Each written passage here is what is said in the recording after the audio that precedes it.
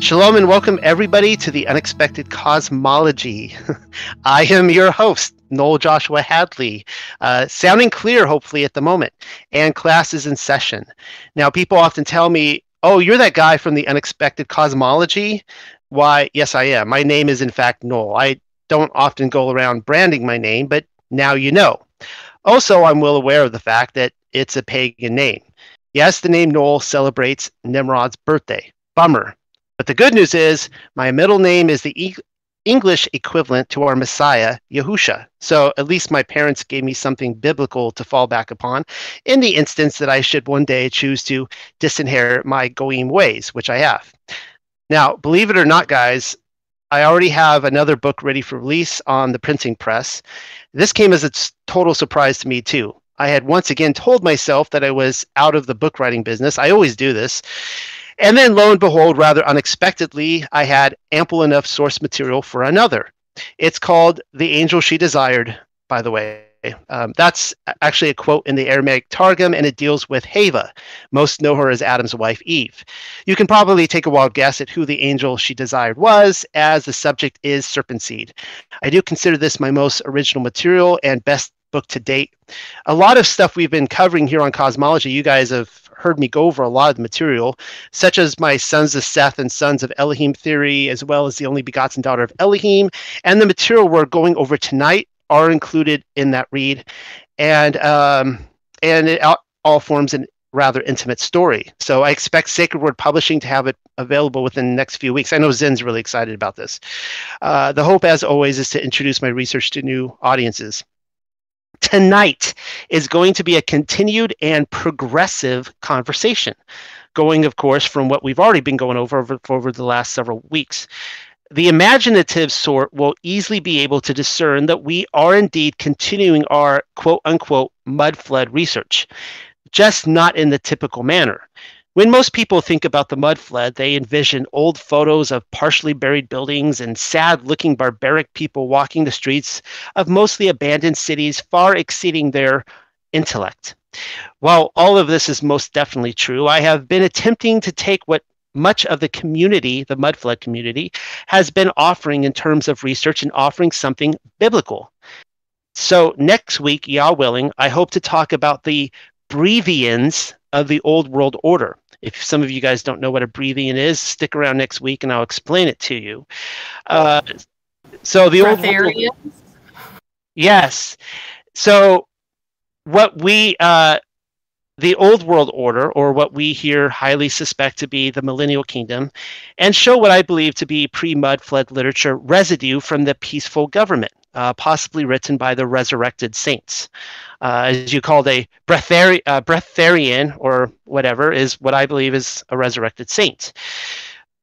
I said this is progressive, so tonight I'll be showing why I believe the resurrection of the dead has already happened, right on schedule too, according to 2nd Esdras, Hosea, Adam and Eve, Ascension of Isaiah, Nicodemus, Bartholomew, and other books.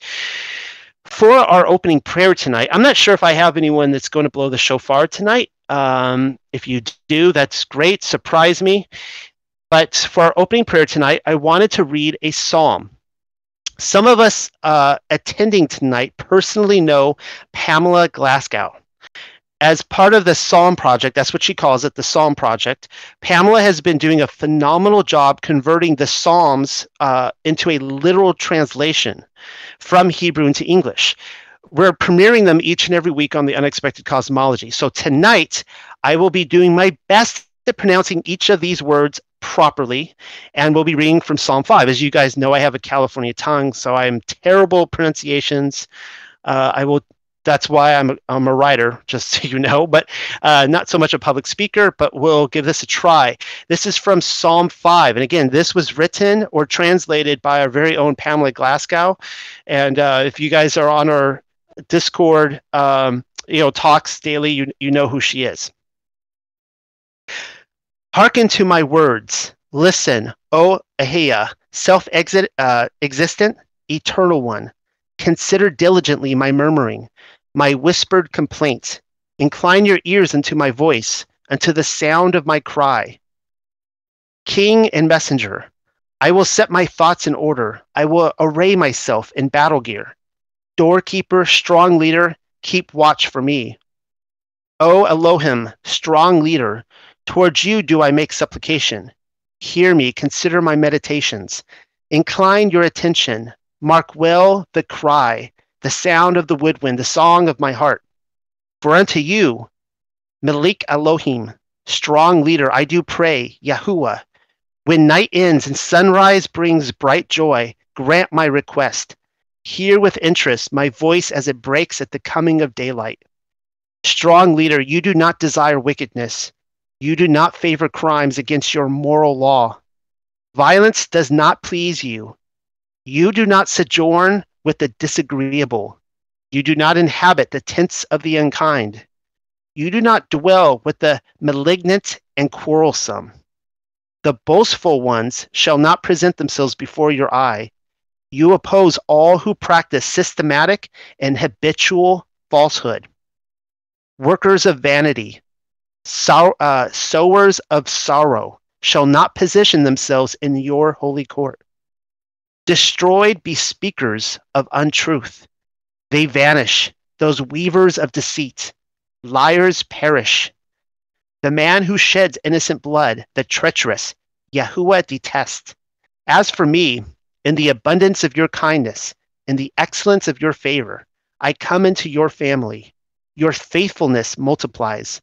I shelter in your house. In the land of Ephraim, I bow down. Within your set-apart dwelling, before the presence, I reverence you, O Elohim. O Yahuwah, turn my eyes towards righteousness.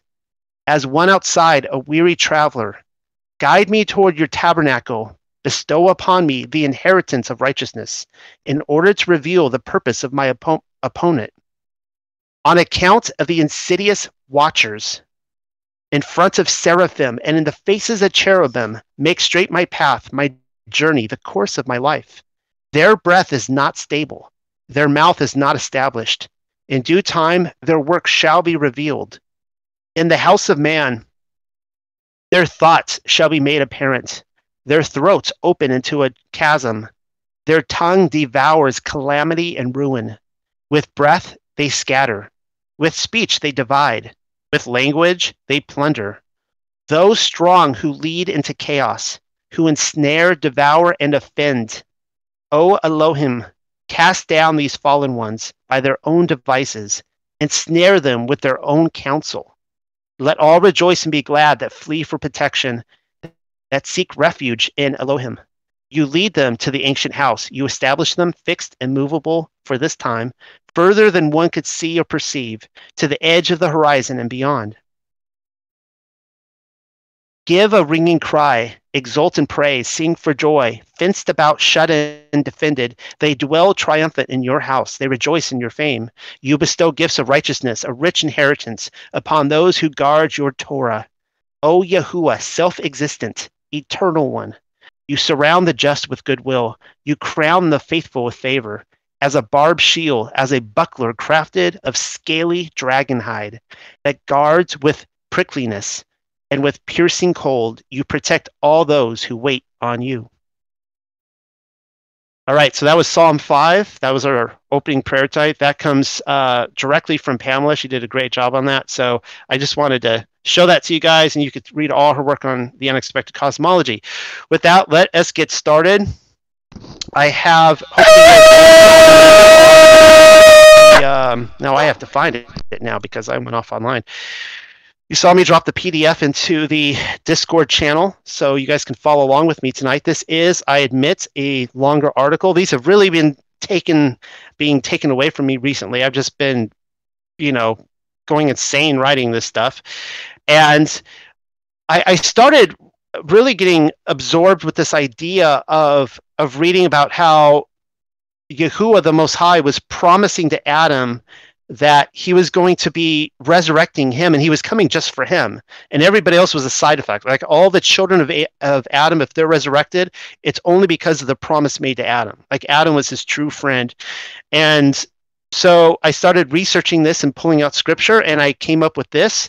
And believe it or not, this is leading us into more mud flood research. I'm not going to talk about it tonight, but you have to use your imagination. It's there, showing how the resurrection happened precisely on schedule when it was supposed to happen. And in future weeks, I'll actually be showing multiple prophecies that Enoch and Elijah were to show up 500 years after Messiah, and that the Messianic kingdom was supposed to be brought in. And so that goes right in with our timeline with Enoch and everything else.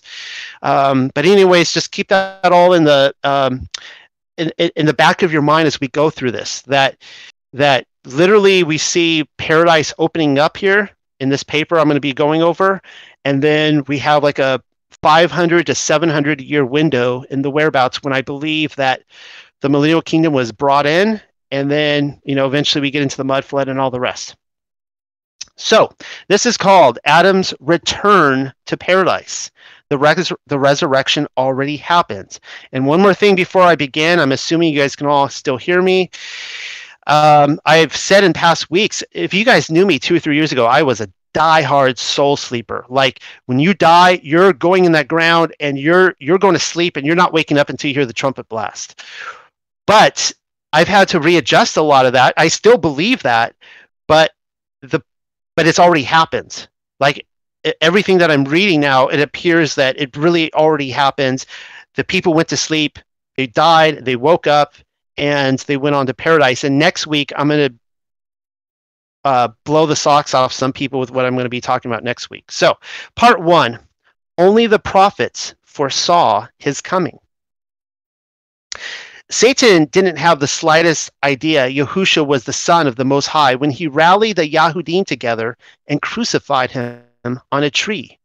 The accuser probably understood him to be a Hebrew prophet and therefore another threat to the establishment, or perhaps even a bit barmy, as the intellectual wind goes, with one too many bats in the belfry.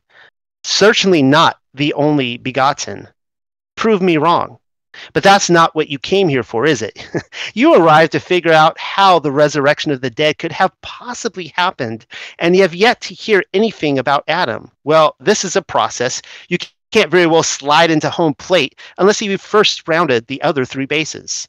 Already you should be asking how Messiah could possibly grow up from a babe on the breast without the prince of the power of the air receiving a single confirmed intel report on him.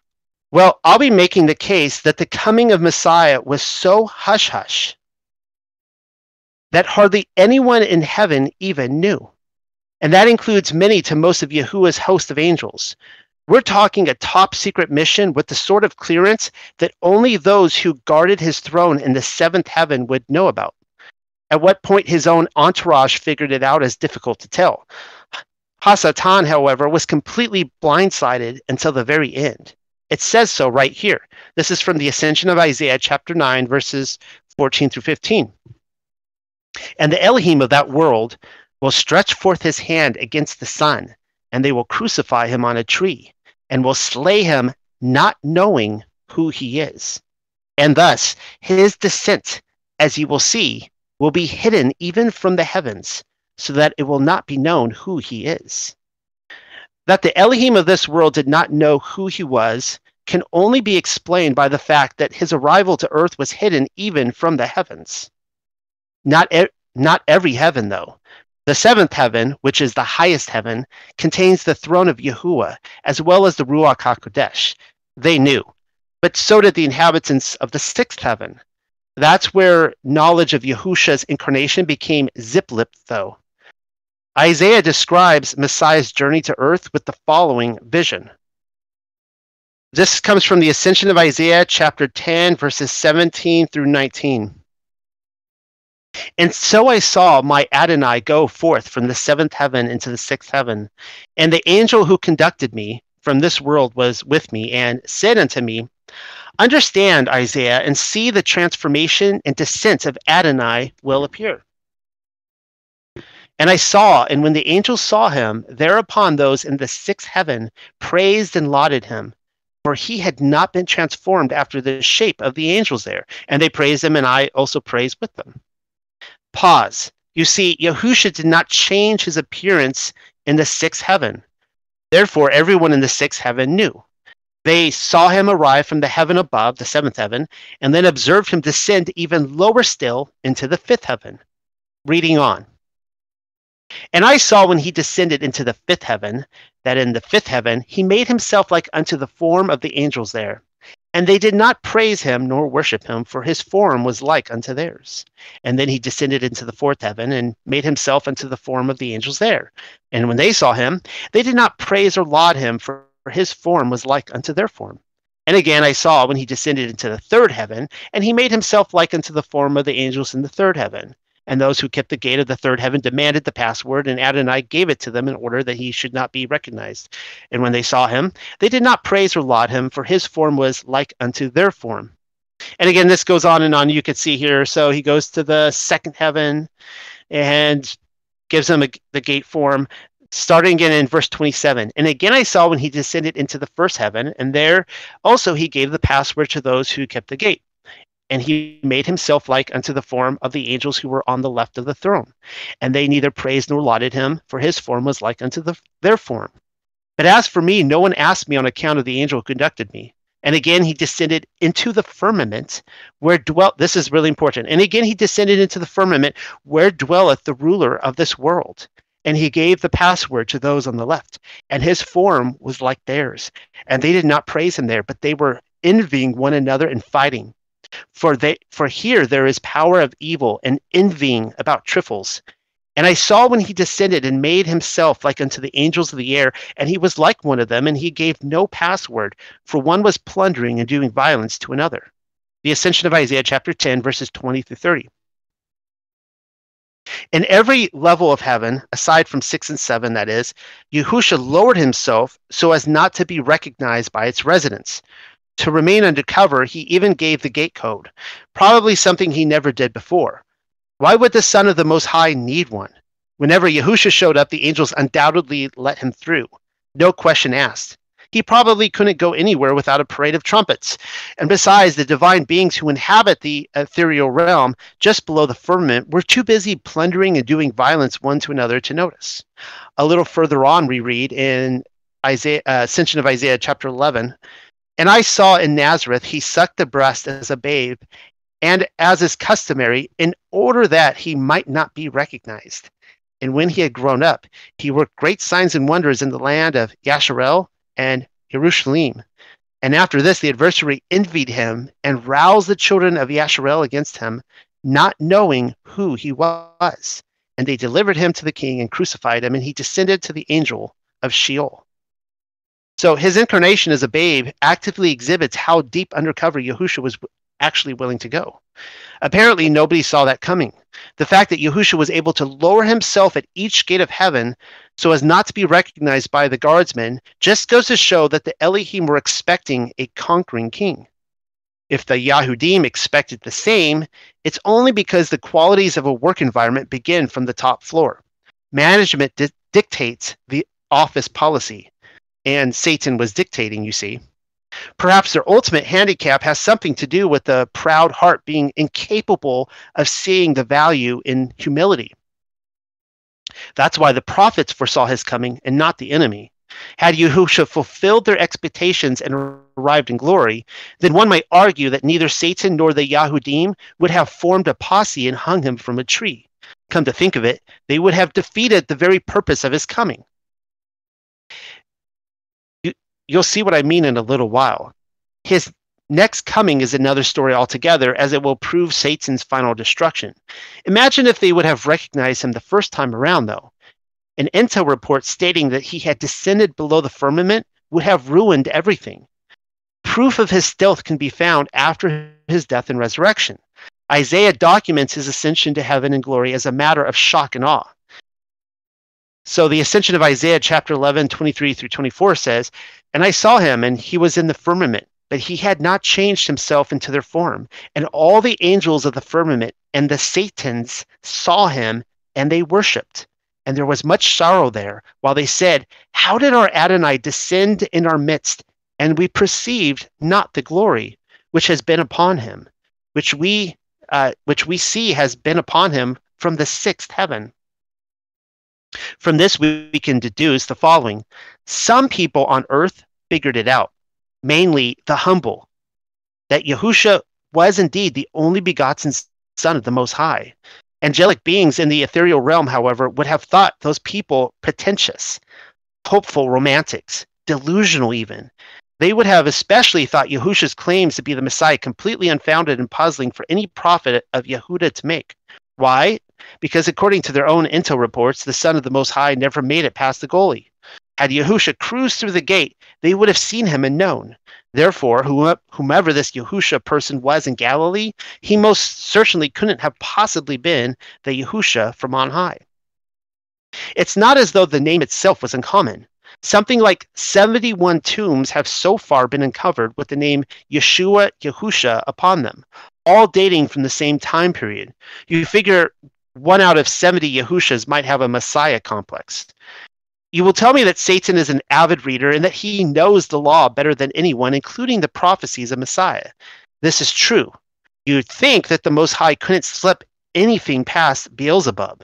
The Prince of Darkness would have just read the Ascension of Isaiah for himself and figured out that he should be looking out for a Messiah who latches onto the breast. But no, it apparently doesn't work like that.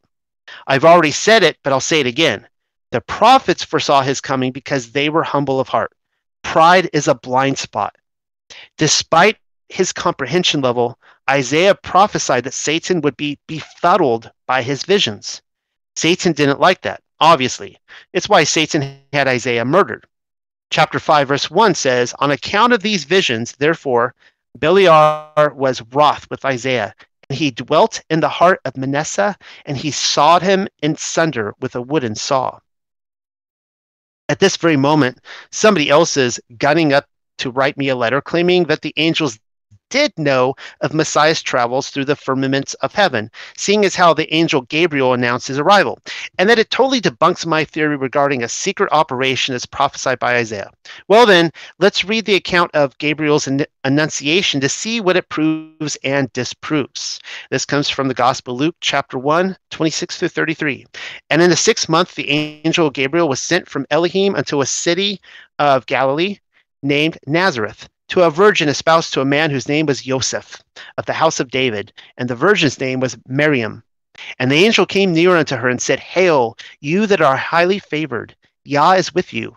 Blessed are you among women. And when she saw him, she was troubled at his saying, and cast in her mind what manner of salutation this should be. And the angel said unto her, Fear not, Miriam, for you have found favor with Elohim. And behold, you shall conceive in your womb and bring forth a son, and shall call his name Yahusha. He shall be great, and shall be called the Son of El Elyon. And Yahuwah Elohim shall give unto him the throne of his father David, and he shall reign over the house of Yaakov forever, and of his kingdom there shall be no end." All that really proves is that Gabriel was in the know. Why wouldn't Yahusha tell his closest and most trusted of angel friends? After all, the Messiah would need the secret service at his disposal. According to the book of Enoch, Gabriel was chosen to destroy Azazel and his confederacy of watchers in the last days. He's also described as one of the holy angels who was over paradise and the serpents and the cherubim. Really, if you need someone expeditious with wings and capable of brandishing a fiery sword at your disposal, then I couldn't think of anyone better for the job than the protector of Israel, of Yasharel. He was undoubtedly already pulling guard duty while Yahusha grew in her womb. But the shepherds, you say? Well, what of the shepherds? So what if the angels let him in on the news? Oh, I see. The mere fact that a host of angels knew about the birth of Mashiach once again disproves my theory, supposedly. Let's see what the scripture says on the matter.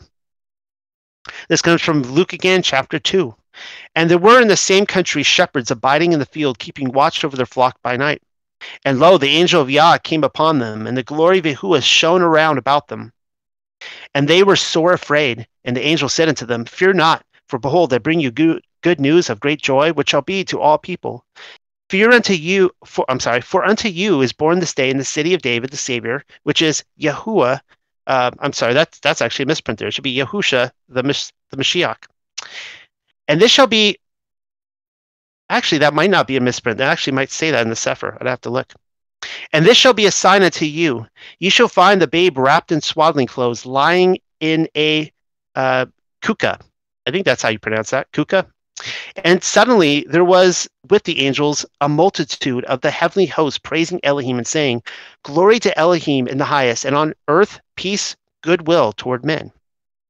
Elsewhere we read, "And some shepherds also affirmed that they had seen angels singing a hymn at midnight, praising and blessing the Elohim of heaven, and saying, There has been born the Savior of all, who is Hamashiach Yahuwah, in whom salvation shall be brought back to Yasharel," the infancy gospel of Matthew. All this really tells us is that Gabriel assembled his own team of untouchables. That's a movie reference. What I mean by it is that the most trusted of angels were perfectly capable of keeping mum among potential heavenly corruption. Can all angels be trusted? Obviously not, but some can. And anyways, his band probably resided in the sixth heaven, every last one of them. Everyone in the sixth heaven knew about Mashiach's departure. Binding evil Ruach in the area would have been a simple task.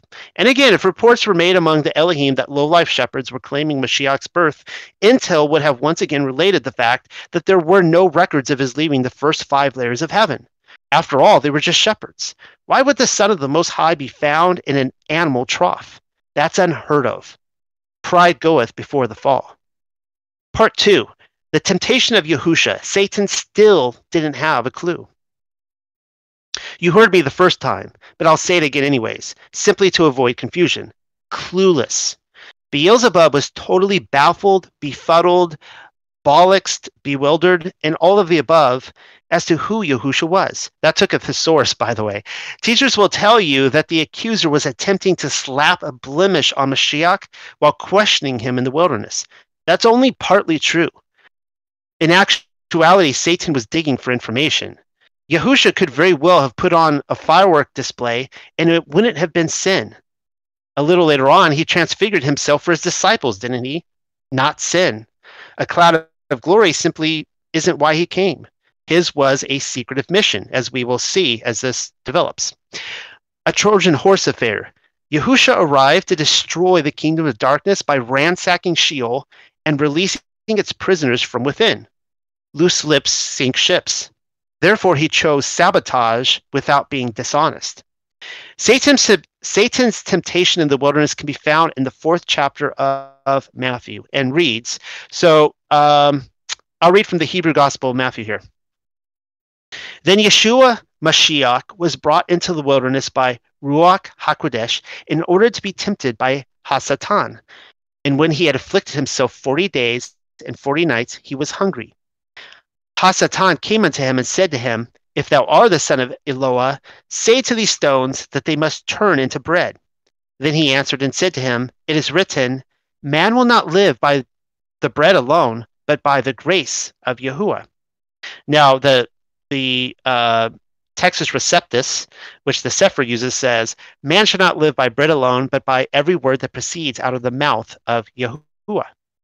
In response to Satan's first temptation, the answer which Yahusha gives differs between the Hebrew Gospel and the Greek Textus Receptus. The Hebrew says grace, whereas the Greek says mouth. Which is it? It probably matters very little, as Yahusha is actually describing himself in both instances. He is the word of Yahuwah as well as the sacrifice which would be accepted by Yahuwah's grace. To give you an example of how this works, we read in the Aramaic Targum. This comes from Leviticus chapter 1, verse 9. In the Targum, and he shall wash the inwards and his legs with water, and the priest shall offer the whole upon the altar of burnt offering and oblation to be accepted with grace before Yahuwah. My point being, Yahusha is describing himself to Hasatan, knowing that the accuser won't take the bait. Notice how Satan asks, If thou be the son of Elohim. The key word is if, a big fat if. Elsewhere, he has already heard the report, most likely emanating from the voice in heaven, who said at the moment of his baptism, This is my son. Hasatan's spies are always listening. As noted in my paper on Yehuda and Tamar, which I haven't actually read for you guys yet, I believe that voice to be the same as the Bath Kol, which would signify that the Ruach HaKodesh is speaking. Yahusha's heavenly mother, but that's another topic altogether. Hasatan has either heard the claim in person or has gleaned the intel report in it and is like, wait, what? Satan doesn't want words. Quoting from Deuteronomy 8:3 was certainly adorable. The proof, however, is in the pudding, and he desires to witness action with his own eyes. All Mashiach's response has done is convince the angel of death that Yahusha believes he is the son of Elohim, but that he is also incapable of validating those claims. This leads us into the second temptation. So this comes from, this is continuing in Matthew again. Then Hasatan brought him up to the holy city and set him on the height of the house of the sanctuary and said to him, if thou art the son of Eloah, cast yourself downwards, for it is written, El commands his messengers that they take you in their hands, so that you will not receive evil against yourself. Again he answered him, it is written, you must not tempt your Elohim. For his next attempt, Hasatan quotes from Psalm 91, specifically verse 12. Why would he do that? Why would he quote from a passage in hopes of enticing the Son of Man to take the plunge? A clue is given to us in the actual psalm. So this is from Psalm 91, verses 10 through 13. There shall no evil befall thee, neither shall any plague come nigh thy dwelling. For he shall give his angels charge over thee to keep thee in all thy ways. They shall bear thee up in their hands, lest thou dash thy foot against a stone. Thou shalt tread upon the lion and adder, the young lion and the dragon shalt thou trample under feet. The tempter was probably far more concerned with the Mashiach's role in verse 13. You see, the one whose feet would not be dashed against the stone, thanks in part to the angels at his command, would be the same individual who tramples upon the adder and the dragon. That's a fulfillment to the prophecy given to Adam and Hava. Yahusha didn't jump. That's all the evidence that Hasatan needed. The defense rests. The son of Elohim would not be permitted to die. And in his thinking, Yahusha was clearly unwilling to try out for the part. If you're paying attention, though, Yahusha tells Hasatan of his winning hand without laying the cards down on the table. He says, you must not tempt your Elohim. And as anybody with the Ruach knows, Yahusha is Elohim.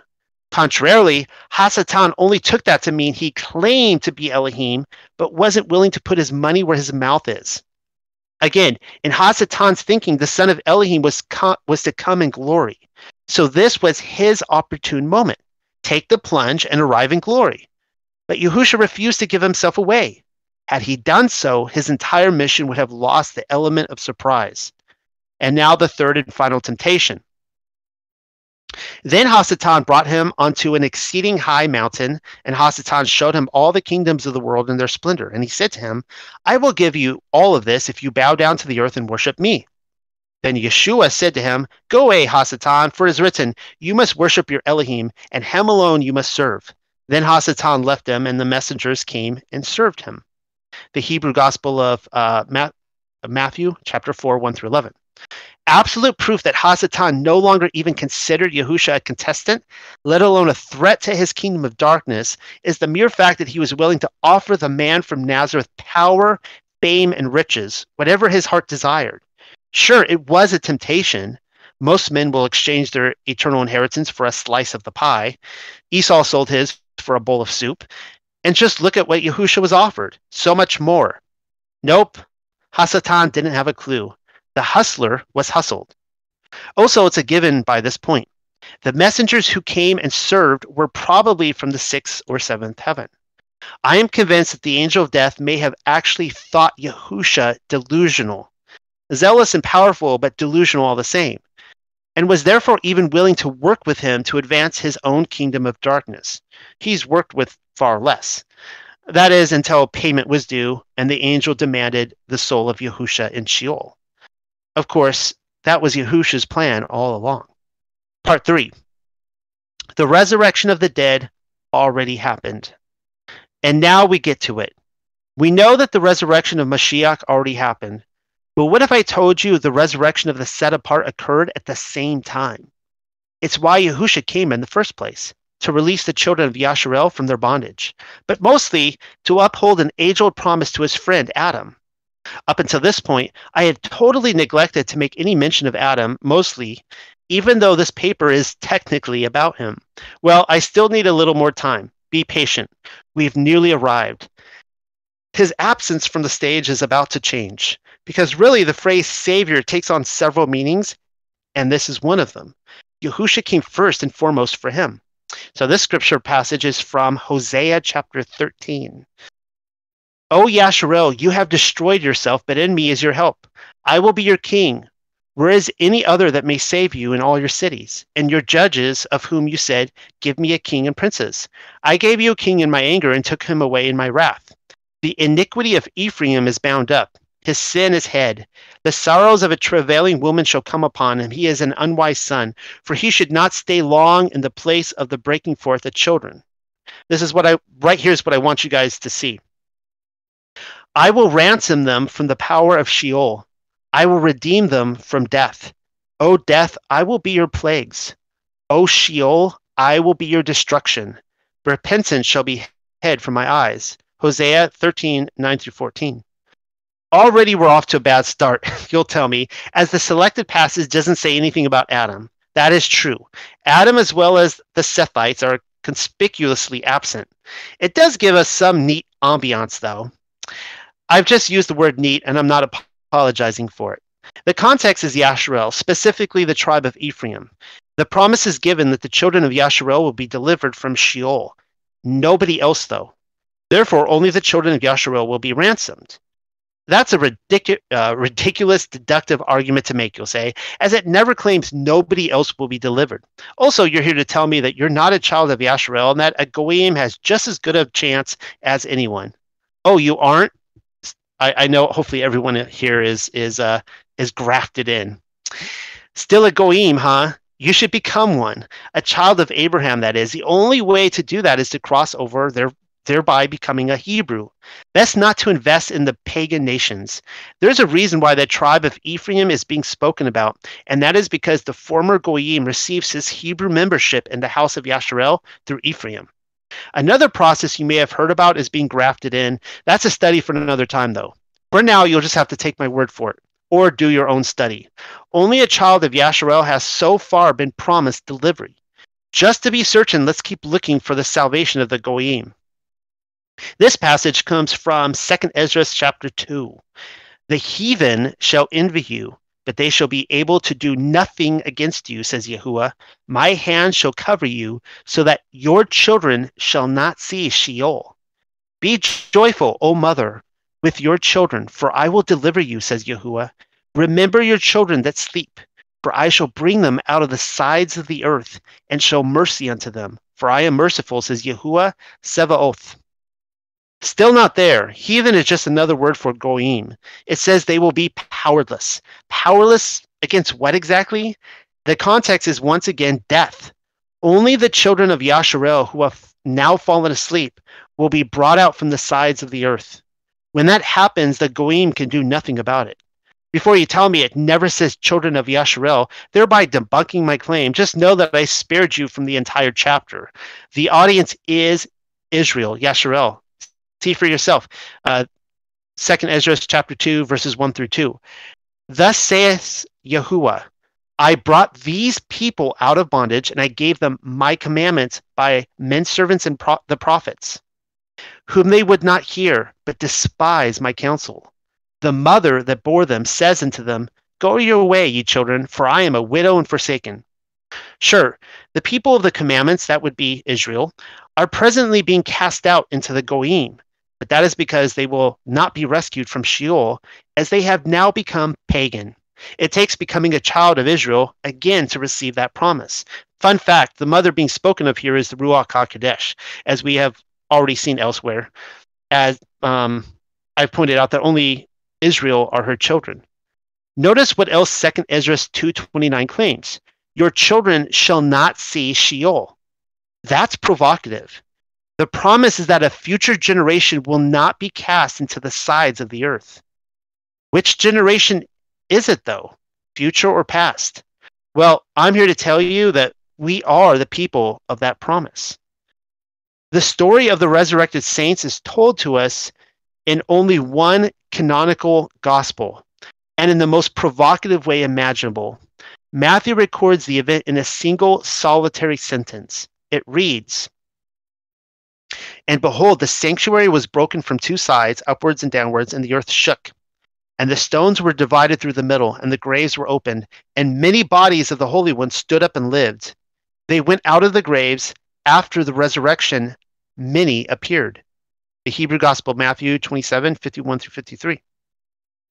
So what the Nobody walks into the dojo, drops a challenge, and then leaves. And yet, that is precisely what Matthew has managed to do. Why would Matthew even write something like that without any further explanation? He even says many of them appeared afterwards. Appeared to whom exactly? Other people?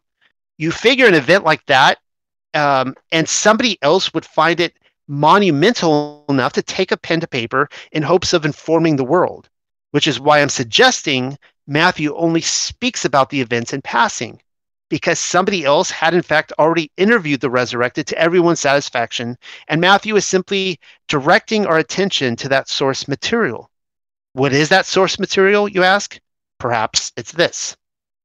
This comes from the Gospel of Nicodemus. Now, if you guys were here with me 2 weeks ago, we actually read this whole gospel. This is chapter 12, verses 13 through 19. Then Joseph, rising up, said to Annas and Caiaphas, "Ye may be justly under a great surprise that you have been told that Yahusha is alive and gone up to heaven. It is indeed a thing really surprising that he should not only himself arise from the dead, but also raise others from their graves who have been seen by many in Jerusalem. And now hear me a little. We all knew the blessed Simeon, the high priest, who took Yahusha when an infant into his arms in the temple. This same Simeon had two sons of his own, and we were all present at their death and funeral. Go therefore and see their tombs, for these are open, and they are risen. And behold, they are in the city of Arimathea, spending their time together in offices of devotion." And this is what I want you to pay attention to right here. "Some indeed have heard the sound of their voices in prayer, but they will not discourse with anyone, but they continue as mute as dead men. But come, let us go to them and behave ourselves towards them with all due respect and caution. And if we can bring them to swear, perhaps they will tell us some of the mysteries of their resurrection."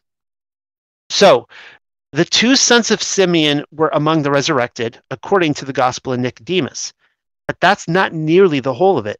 You see, if Simeon's two sons had already died, their names were Chirinus and Lenthius, by the way, it also means they had tenured in Sheol for a spiel. Chirinus and Lenthius had seen stuff. What did they see exactly? The mysteries of the resurrection, of course, duh. They were there for the whole thing, including Yahusha's hustling of the hustler. We'll get to that briefly because one of Yahusha's 12 disciples, Nathanael, he saw stuff too. What he witnessed relates to the topic at hand, the testimony of the resurrected. It's why I've thought to bring it up. Are you really surprised though? The disciple Yohanan told us he would. This comes from the Hebrew Gospel of John chapter 1. Yeshua Mashiach saw Nathanael, who came there and said, "Whom do you think that truth is from? Man of Yasharel, who is without any deception?"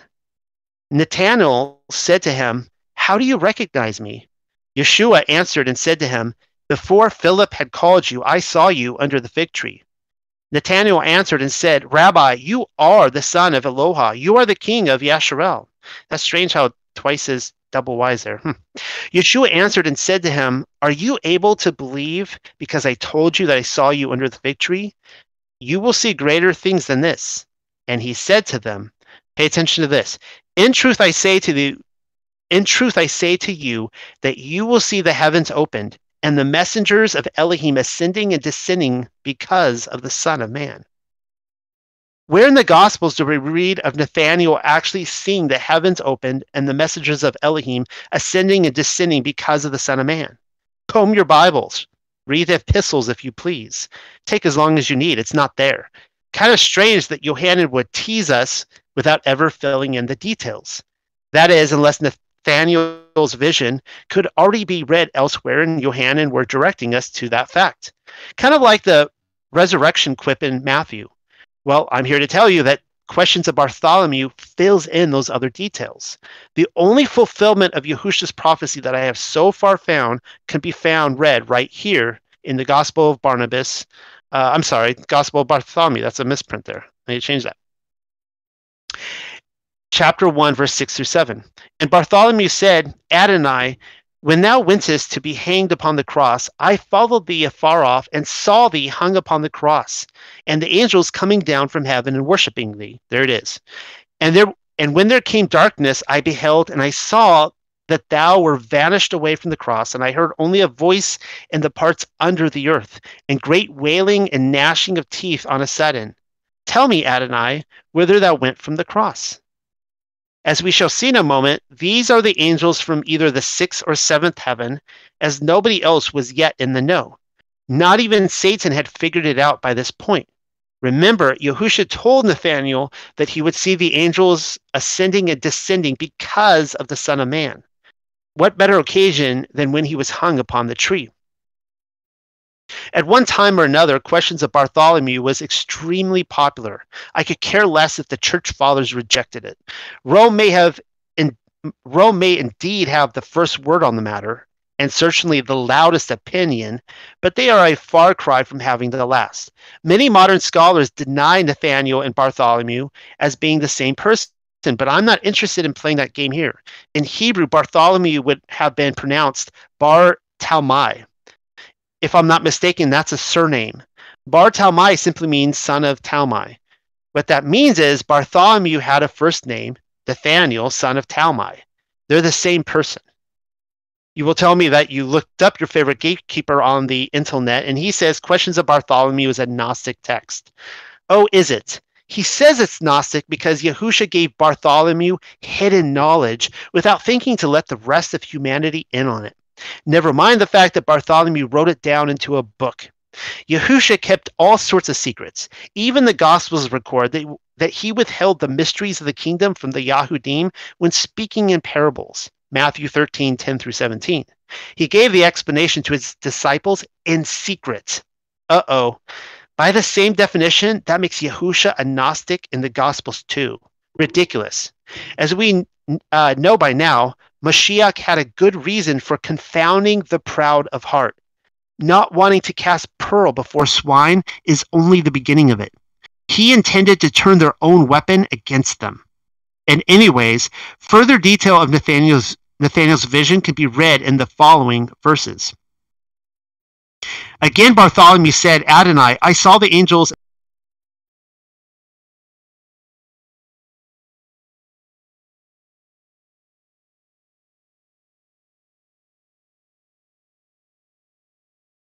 upon thee only. And all the angels besought him that he would go up with them, but he would not. But when thou didst command him to go up, I beheld a flame of fire issuing out of his hands and going even unto the city of Jerusalem. And Yahusha said unto him, Blessed art thou, Bartholomew, my beloved, because thou hast seen these mysteries. This was one of the angels of vengeance, which stand before my Father's throne. And this angel sent he unto me. And for this cause he would not ascend up, because he desired to destroy all the powers of the world.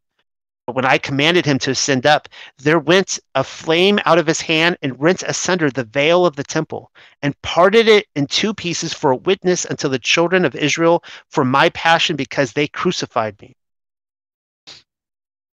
There he is again, Adam.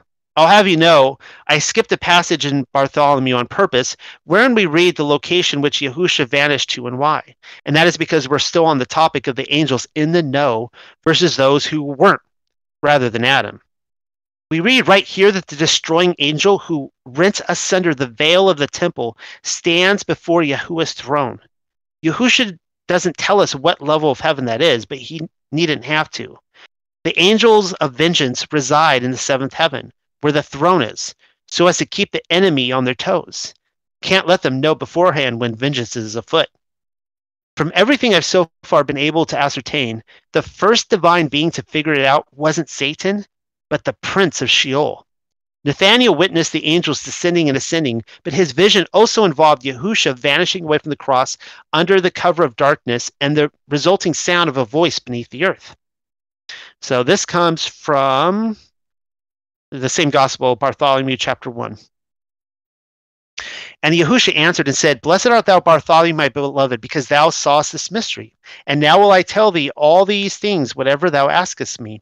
For when I vanished away from the cross, then went I down into Sheol, that I might bring up Adam and all them that were with him, according to the supplication of Michael the archangel.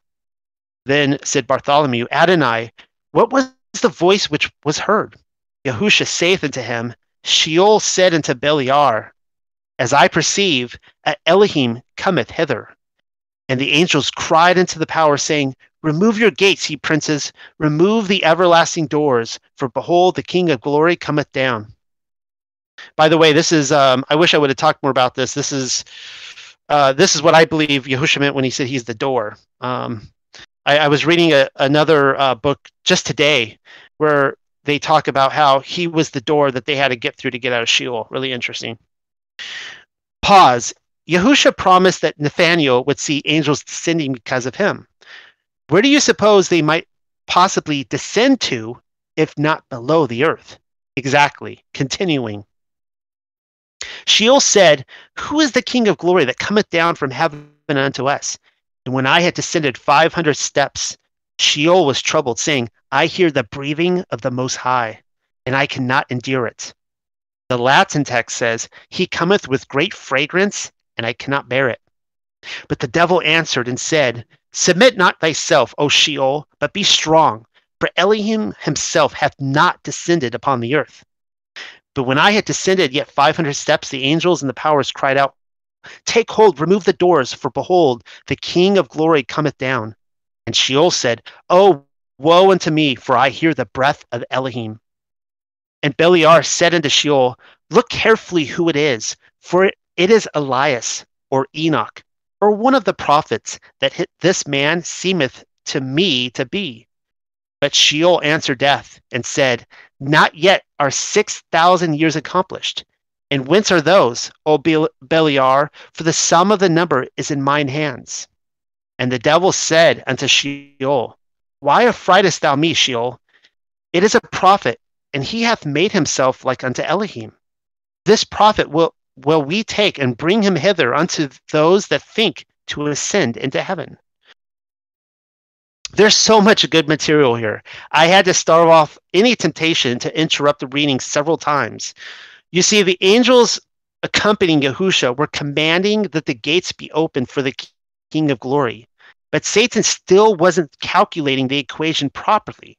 After studying Yahusha for who knows how long, even grabbing an interview in the wilderness, he had only surmised the Son of Man to be Enoch or Elijah, or perhaps one of the prophets who had made himself like unto Elohim.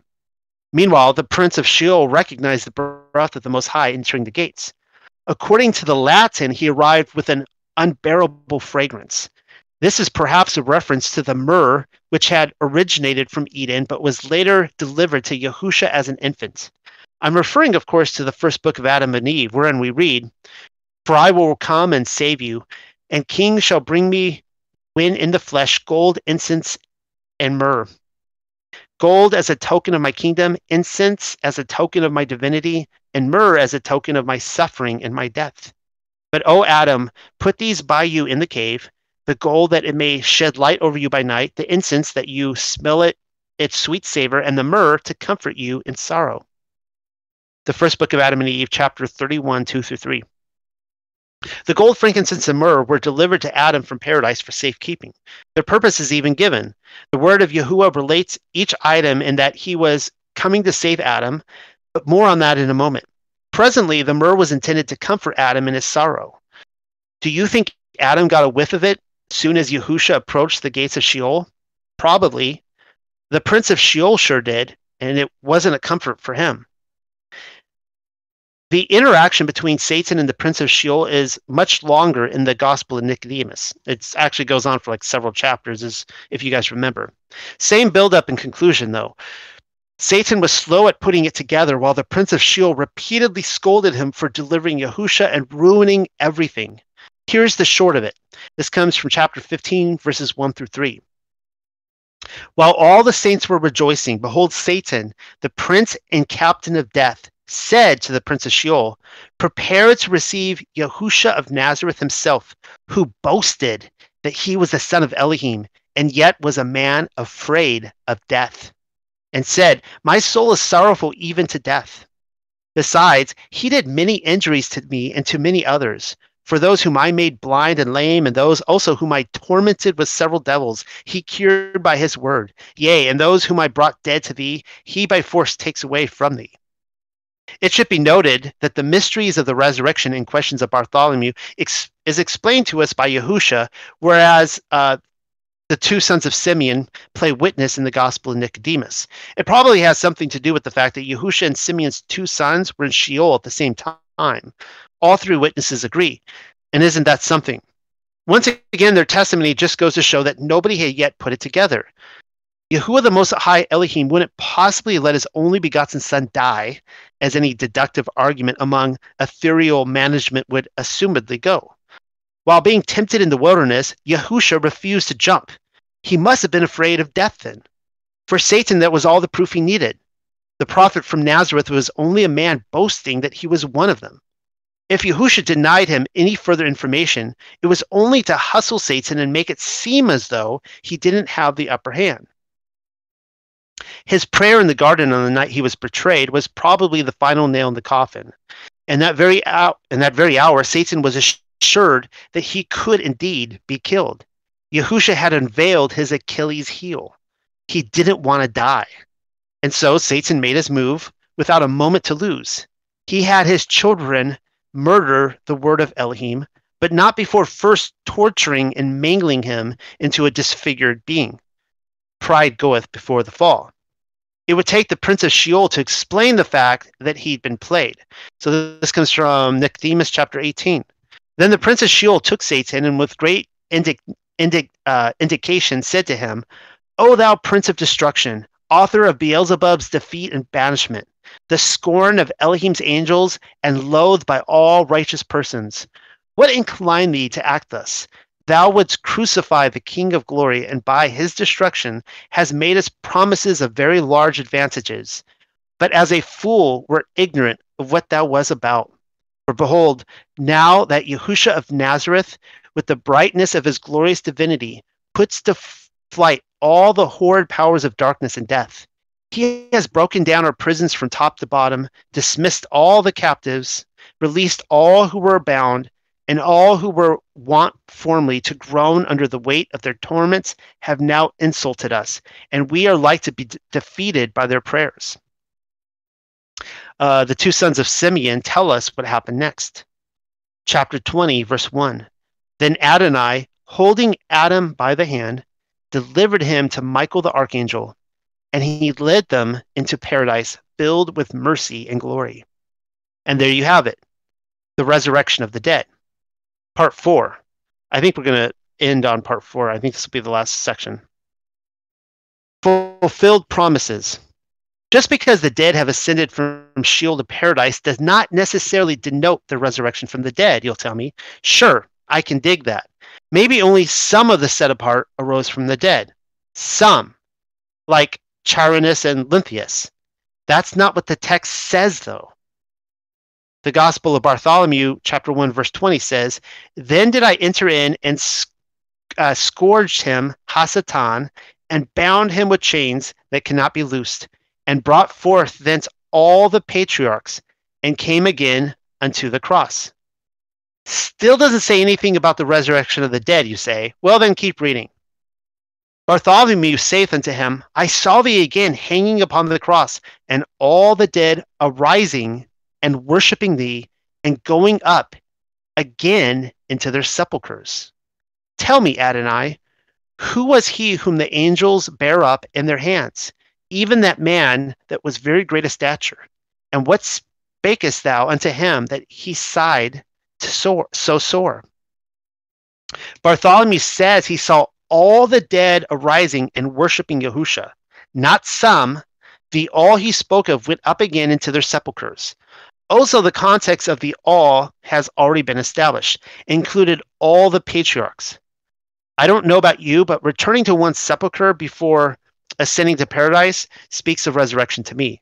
No wonder why their tombs, right alongside Yahusha's, remains empty. He furthermore identified one of the rising souls as a man of very great stature. He said the angels bore him up in their hands. Kind of reads like Psalm 91, don't it?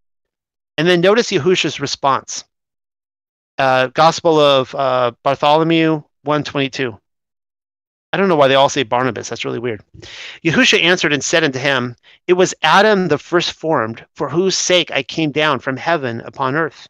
And I said unto him, I was hung upon the cross for thee and for thy children's sake. And he, when he heard it, groaned and said, So was thy good pleasure, O Adonai. The identity of the person rising up to paradise is none other than Adam. In case you missed that, Adam has returned to paradise. And he was huge, not a small deal. That's practically a synonym for resurrection. And anyways, it lines up perfectly with an earlier prophecy. This comes from the Revelation of Moshe.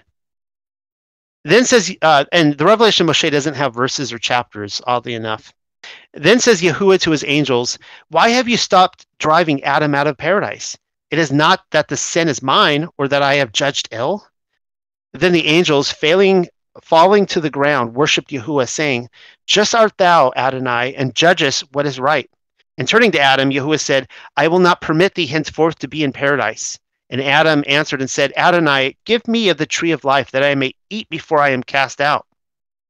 Then Yahuwah said to Adam, Thou shalt not now take of it, for it has been assigned to the cherubim and the flaming sword, which turneth to guard it on account of thee, that thou mayest not taste of it, and be free from death forever, but that thou mayest have the war which the enemy has set in thee.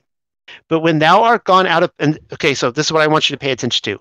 But when thou art gone out of paradise, if thou shalt keep thyself from all evil, as being destined to die, I will again raise thee up when the resurrection comes. And then there shall be given thee of the tree of life, and thou shalt be free from death forever. The receiving of the tree of life is identified with his return to paradise. Come to think about it, how else could anyone enjoy the fruits of paradise unless they were first given a spirit body? Yahuwah even says, I will again raise thee up when the resurrection comes. Well, Adam has been risen up, has he not? Must be the resurrection then. The exact same scene is told to us in the book of Adam. So this comes from chapter 28, verse 2 through 4 of the book of Adam. Adam replied to Yahuwah and told him, I beseech you, Adonai, give me of the tree of life so that I may eat before I have gone forth. Then Yahuwah addressed a speech to Adam and told him, You will not take any of it any more in your lifetime. I have posted burning cherubs and a turning sword to keep it from you, lest you should taste it and become immortal and boast, saying, I shall not die ever, and you will conduct the fight which the enemy has conducted against you. If you go out of paradise and guard yourself from every evil, you will die, and after death you will rise in the future resurrection. Then indeed I will give you of the tree of life, and you will be immortal forever. Same promise as before. Adam's arising from death is attributed to the resurrection by which he will return to paradise. And for what purpose? To eat from the tree of life, of course. Actually, the Revelation of Moshe twice gives the same prophecy. Yahuwah's first promise is delivered with tension, as Adam would only return if he kept himself from all evil, as being destined to die. Adam obviously made a habit of repentance, as Yahuwah assured him after his death that he had secured the resurrection to come. Here's again from the Revelation of Moshe. And Elohim called Adam and said, Adam, Adam. And the body answered out of the ground and said, Here am I, Adonai. And Yahuwah says to him, I said to thee, dust thou art, and unto dust thou shalt return. Again, I promise thee the resurrection. I will raise thee up in the last day in the resurrection with every man who is of thy seed. How interesting. Only the seed of Adam would get resurrected in the last day. The seed of Cain was not necessarily his, but you already know that by now. Also, the seed of Satan can repent and become the seed of Yahuwah and vice versa, but I'm being repetitive from past papers. Once again, the book of Adam repeats the same burial scene as the Revelation of Moshe, complete with a promise, and it reads, this is from the book of Adam, chapter 41, verses 2 through 3. And Yahuwah told him, Behold, as I told you, you are soil and you have returned to soil, but I will raise you up in the resurrection, which I have promised you at the time of resurrection. Resurrection, resurrection, tomato, tomato. pronounce them with a different accent, but they both mean the same thing. The context here is that he has returned to the soil, and the resurrection happens at the moment of his rising. But wait, there's more. The book of Adam, chapter 13. This is not to be right now, but in the future times when 5,000 years will be completed. Then at 5,500 years, the beloved son of Elohim, Messiah, will come upon the earth to resurrect Adam's body from his fall because of the transgression of the commands. He will come and he will be baptized in the river Jordan, and as soon as he will have come forth from the water with the anointing oil, he will anoint him and all his descendants so that they will rise at the time of the resurrection. Yahuwah said, I will admit them into paradise, and I will anoint them with that unction. According to this, the purpose of Messiah's coming to earth was to resurrect Adam's body. Notice how it doesn't say Adam's ruach or Adam's soul. It says his body. Mission accomplished then. And now compare what you've just read, namely verses 4 and 5, with Nicodemus. Almost done, guys. This is actually really interesting here. Chapter 14 of the Gospel of Nicodemus. I'm just going to jump down to verse 6 and 7. You guys can see it highlighted. And it says, Then will Mashiach, the most merciful son of Elohim, come on earth to raise again the human body of Adam, and at the same time to raise the bodies of the dead. And when he cometh, he will be baptized in Jordan. Then with the oil of his mercy he will anoint all those who believe on him. And the oil of his mercy will continue to future generations for those who shall be born of the water and the Ruach HaKodesh unto eternal life. So I hope you read that carefully. The prophecy regarding the timing of the resurrection in the book of Adam matches up precisely with the Gospel of Nicodemus chapter 14, specifically verses 6 through 7. Upon hearing news of Yahushua's baptism in the Jordan from Sheol, Adam knew the word of Yahuwah had fulfilled his promises. It's not like Hasatan wasn't given the same information. He had not only read the books, he was probably there for the dunking. The defining difference between Adam and Hasatan, however, is that only the meek would inherit the earth, which the devil had haughtily thought to offer Yahusha. Put in slightly different terms, Adam recognized him immediately. It's like I keep saying, only the prophets foresaw his coming. All right, guys, that's it for tonight. Thank you for hanging in there with me. Yeah, and I'll point out there, we could, you guys, if you have any questions or whatever, any disagreements or, what else, if you notice there, it did say that Yahusha came in the year 5,500. And that same passage talks about how Enoch and Elijah would come 500 years later, which would make 6,000. That would end the six days of creation and start the Sabbath rest, which was the millennial kingdom, 1,000 years. Now, I used to read that all the time and go, that doesn't make any sense, because here we are 2,000 years later. Clearly that didn't come true. And now I'm looking at it going, wait a second, I think it really did go down. And I think that the Antichrist, the two witnesses, everything came roughly 500 to 700 years later, give or take. Anyways, that's my paper on the resurrection. Next week I will go even further into that, because I want to read you guys a lot of material that appears to be written from people who claim to have been resurrected and to have been in paradise and to have conquered the earth with Messiah. When you guys read this stuff, if this doesn't give you guys like shivers, like oh wow, because that's everything that we're talking about and implying. So I think that there's a reason why, if you guys, you look to the Masoretic, the Hebrew Masoretic, you look to the LXX, the Greek Septuagint, you look to like a lot of Adamic literature, and all the timelines from Adam to Noah, none of them agree. None of them. Like, you would think that the scribes, who are writing the LXX in the Greek, and and the people writing the Adamic literature stuff, they could get these dates of who begot who right, but it makes me wonder if there was a purposeful confusion of these dates so that we wouldn't truly know the hour that we're living in. Yeah, I Hopefully, think you guys are.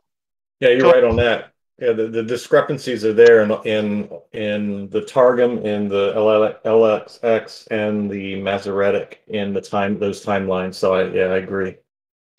Yeah, and of course we saw that when we were doing our study on the Targums, and you, Rob, had lined up the LXX and others, and we were looking at those dates, going, "Wow, these are way off. Like Yeah. none of them are in line." And in fact, when you read a lot of Adamic literature, like the second book of Adam and Eve, it actually has Enoch alive at a point when he should have been, taken to heaven or whatever. And so there's yeah, tons of discrepancies like that. Um, and I also find it interesting that all these books that were removed or were not included in canon, they tell this very similar story. You could totally see if Rome is calling the shots and they're putting together canon, that they're not going to be putting in stuff that, like, their end is, imminent in the next, 200 years or whatever. Um, so those are my thoughts on that. Does anyone else have any thoughts? Well, we know in scriptures it says that the enemy will work on changing times and laws. So, this could have been in the works from the very beginning to hide the timelines and so forth. And I think we're all discovering that now with looking at our recent history and the lies in that even. Yeah. What do you make of the short season and how that works into the timeline? Like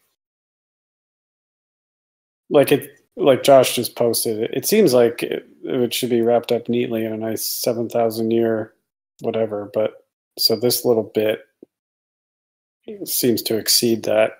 Do you think that's the case, or do you think we're actually going to land on 7,000 years whenever this wraps up? Yeah, well, that's something that you and I have been talking about for a long time. Well, no. Okay, Josh just wrote start of 7K as Shabbat. No, well, not necessarily, because you're going from year zero to 1,000. That's day one. So by the time you reach the year 6,000, you have now completed 6,000 years. So 6,000 to 7,000 would be the Shabbat. That would be the millennial kingdom. So am I correct in that, or am I doing the math wrong on that? I'm terrible at math, guys. Really, seriously. But it seems 6,000 to 7,000 would be the Sabbath, because by the time you get 6,000, you have completed 6,000 years. So, obviously, if we're post millennial, we are post 7,000, and I guess that's the question you and I both have, Dave. Is, have we completed 7,000 years yet? Has there literally been day one up to 1,000 years, and then Yahusha and the set apart, they went back to paradise or wherever they went? I'm starting to form a new picture now, and I don't want to give it all away this week, but I will be talking about it more in depth next week. But from what I'm reading, and I'll just tell you guys, you can read in advance, the Odes of Solomon, they're phenomenal. The Odes of Solomon seems to give this perspective that the people who are writing this book or inhabiting this book have open access to both the earth and paradise. Some of them appear to be in paradise, some of them appear to be in the earth, and they're going back and forth. So, it's pretty crazy stuff. So it makes me wonder if maybe they are in paradise now. I don't know. Yeah. Those are just a lot of questions I don't have or answers to.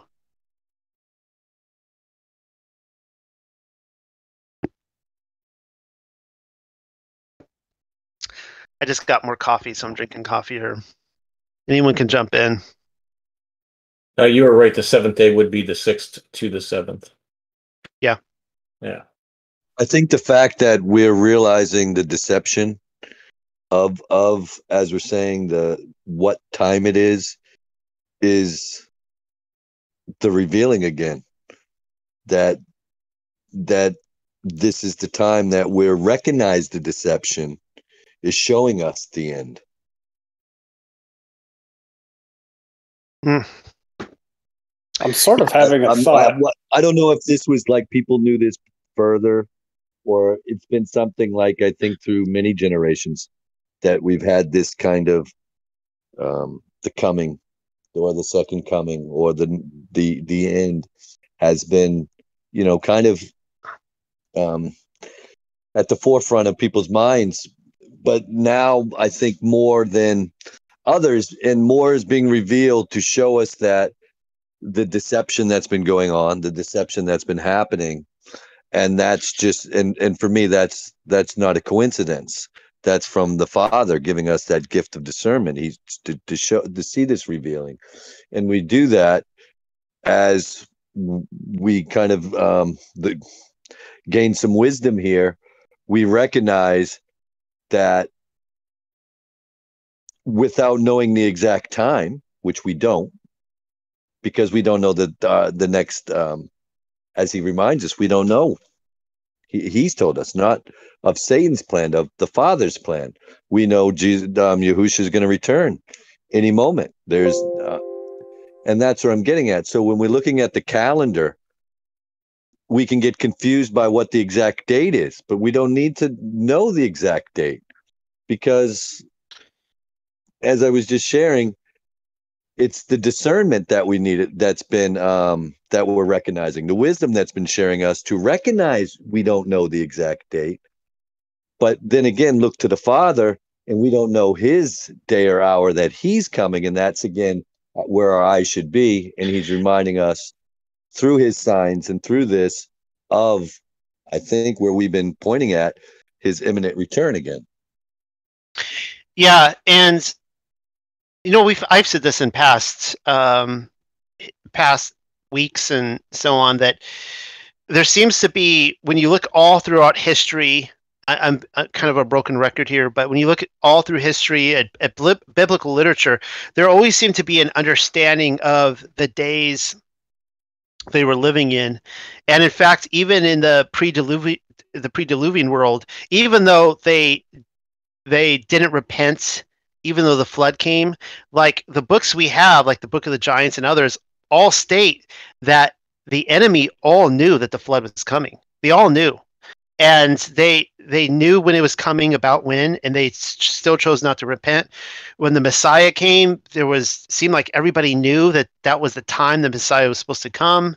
I put a great deal into this tonight to show why they totally missed Yahushua was the Messiah, and that's strictly because a proud heart cannot understand the importance of humility, and how humility always looks like the losing hand to a proud heart. That was beautiful. That, Noel, what that you did in your article, and I'm glad you bring it up, because I want to share that you did that so well, and it rings true of today. It's the same lesson. Oh yeah, absolutely. Yes. And we could talk more about that, but I wanted to, touch on the fact that, you look at like post mud flood. I think that there's been a sense for the last 200 years that we are in the end days. Now, how far in the end days, obviously is what we're discussing. We're like, okay, we're post millennial, but whether people expect his first coming, his second coming, it's all kind of the same principle, right? Like we're all expecting his imminent return. But I've pointed this out that I have, I had in my possession, I have copies of it now, I don't have the original, the letter my third great grandfather, his name was James, he wrote to my second great grandmother, her name was Sarah, during the Civil War. He was a blacksmith for the Union in the Civil War, and he would talk about how he thought he was like in the last days and the whole world was going to hell and it was so terrible. And, he said Jesus he would return at any moment, and he would go like walking through the woods at night, just waiting for the second coming.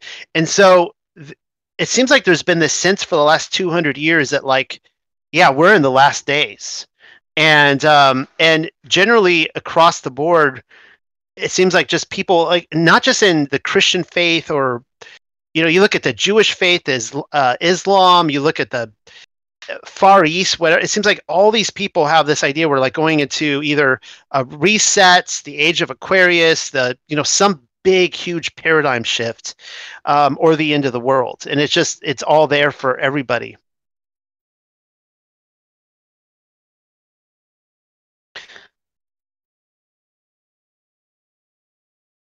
Yeah, so I look forward to where this what you're sharing next week, and what the more is being revealed. Beautiful. Yeah. Okay. So the discussion going on right now in the voice chat was the millennial reign the seventh day, or the did Messiah come in the fourth day? And that's I guess obviously I can't speak with assurance to that. This is why I brought up earlier that it seems like all the records before the flood were kind of askewed and changed around. It's hard for me to. I'd have to look. It'd be interesting to see what Jubilee says, because I haven't done a strict study on all those Jubilee years. I don't know. But I have pointedly stated on here, I've shown Enoch's calendar, and it seems to paint the same picture that Adam and Eve in these books paint about the the finishing up. That it would be within, according to Enoch, it's roughly about a week after Messiah that the millennial reign would be ushered in. A week being about 700 years. So what I'm reading with Adam and Eve in these books, and Nicodemus and these prophecies, that the Antichrist and the prophets would come 500 years after Messiah, that lines up with that timeline. It was interesting how, like, Satan didn't really know who the Messiah was, but he seemed to know the time. Like, he obviously questioned the Messiah to make sure that he wasn't who he thought he might be. So he knew, like, that was the right time to start questioning people. You know what I mean? Yeah, he did. And I pointed out when we read 2 weeks, I guess it was 3 weeks ago now, the Gospel of Nicodemus, that I had made a statement in here that it always starts from the top floor management and goes down. Like if you've ever worked a really terrible job, it's usually because it starts from the management on the top, right? Or if you work a really great job, the job itself might not be that great, but you love the job because you have great management. So it seemed to be the same thing with.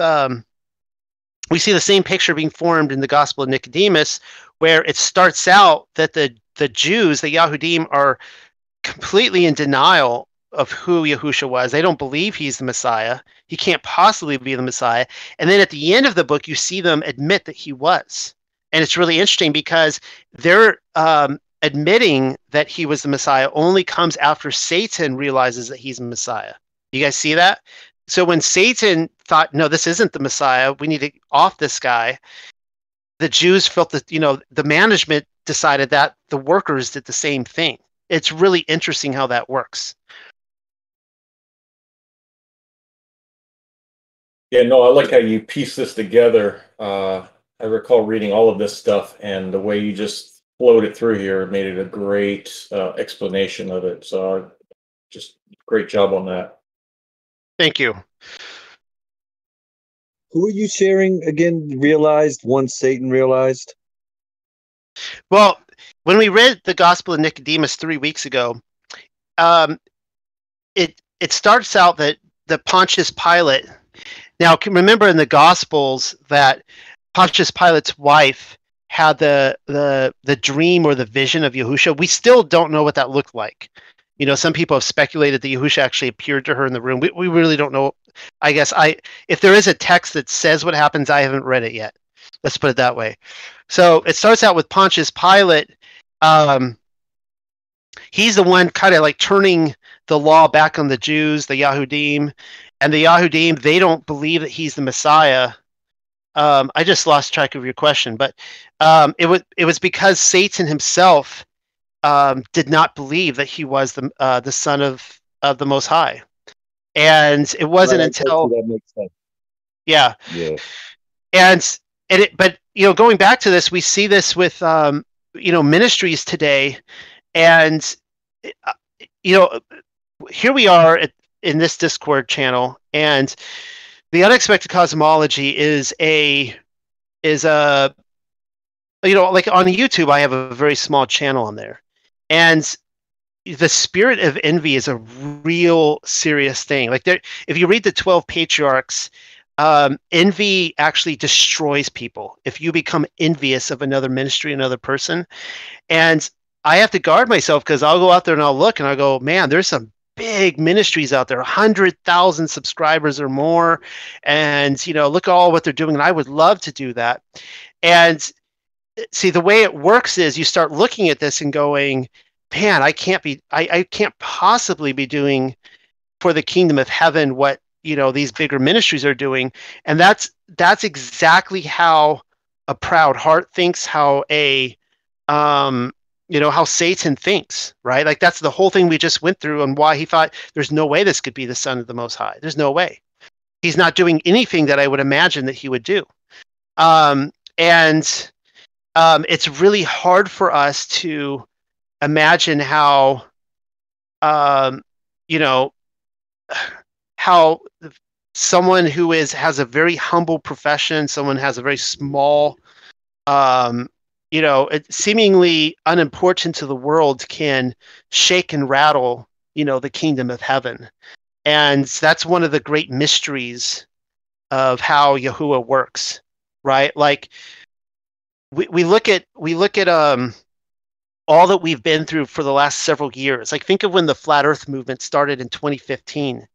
And one of the big things that there was a big, I believe there was a big changing, passing of the torch, or passing of the torch is a terrible occultist phrase, but a passing of the baton at that time, because a lot of the big ministries, they were like, this can't be right. The earth can't be flat and motionless because it goes against everything we've taught and our entire ministries and everything we've been taught in seminary and all this kind of stuff. And we're not backing down on this now. And all of a sudden, it's like Yahuwah goes to the elite first. He goes to the people with the degrees and all that kind of stuff, and he basically passed it to the people in the back of the bus. Like you look at the people who have their eyes woken to scripture and all this stuff now, like they're the people in the back of the bus, right?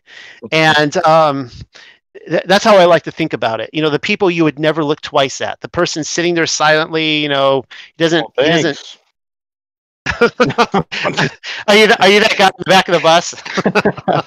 Welcome to the back of the bus. Well, no, that's what I think about it, right? And that's that's all going back to this humility versus pride theme, and nobody really thinks that the guy in the back of the bus can be the person to be given the keys to the kingdom, right? To be carrying the message, but that's the way he works. Yeah, you made a good point about these like large ministries and the seminary teachers and so forth, that that information going out, it's going to be very difficult if you built a ministry on a certain viewpoint, or maybe you're all prophecy, or you're this, or you're that, and you have something revealed, can you humble yourself and say, you know what, I might be wrong here, or I might be teaching something that I was mistaken in. And can people do that? That's going to be very tough for a lot of people, and so that's probably why the back of the bus is moving forward with some of this information. Yeah, and that's what we're seeing right now with obviously that's what happened with the flat earth. It's what happened with Torah, right? Like there are so many I believe men of God, I guess you call them, whatever. People who have really devoted their lives to the Father and to Jesus, and then when this comes along, they're like, no, this can't be right because this goes against everything I was taught my entire life, and I can't be wrong. There's no way I could be wrong about that, right? And there's that pride that comes in. The same thing we're seeing now with this mud flood talk, and it's really like Mike had said it, like ultimately everybody is waiting on Yahusha to show up and take care of things, right? Like that's what we're waiting for. So what we're in a lot of ways what we're saying is, we that's why I try not to argue this with people. But people are starting as this mud flood talk, this millennial kingdom talk is starting to now infiltrate different Torah communities, and people are talking about this, and a lot of leaders are getting upset at this because they don't want to have to look at possibly tweaking this idea. They're all teaching that the millennial kingdom is still coming, and they can't fathom just saying, what, maybe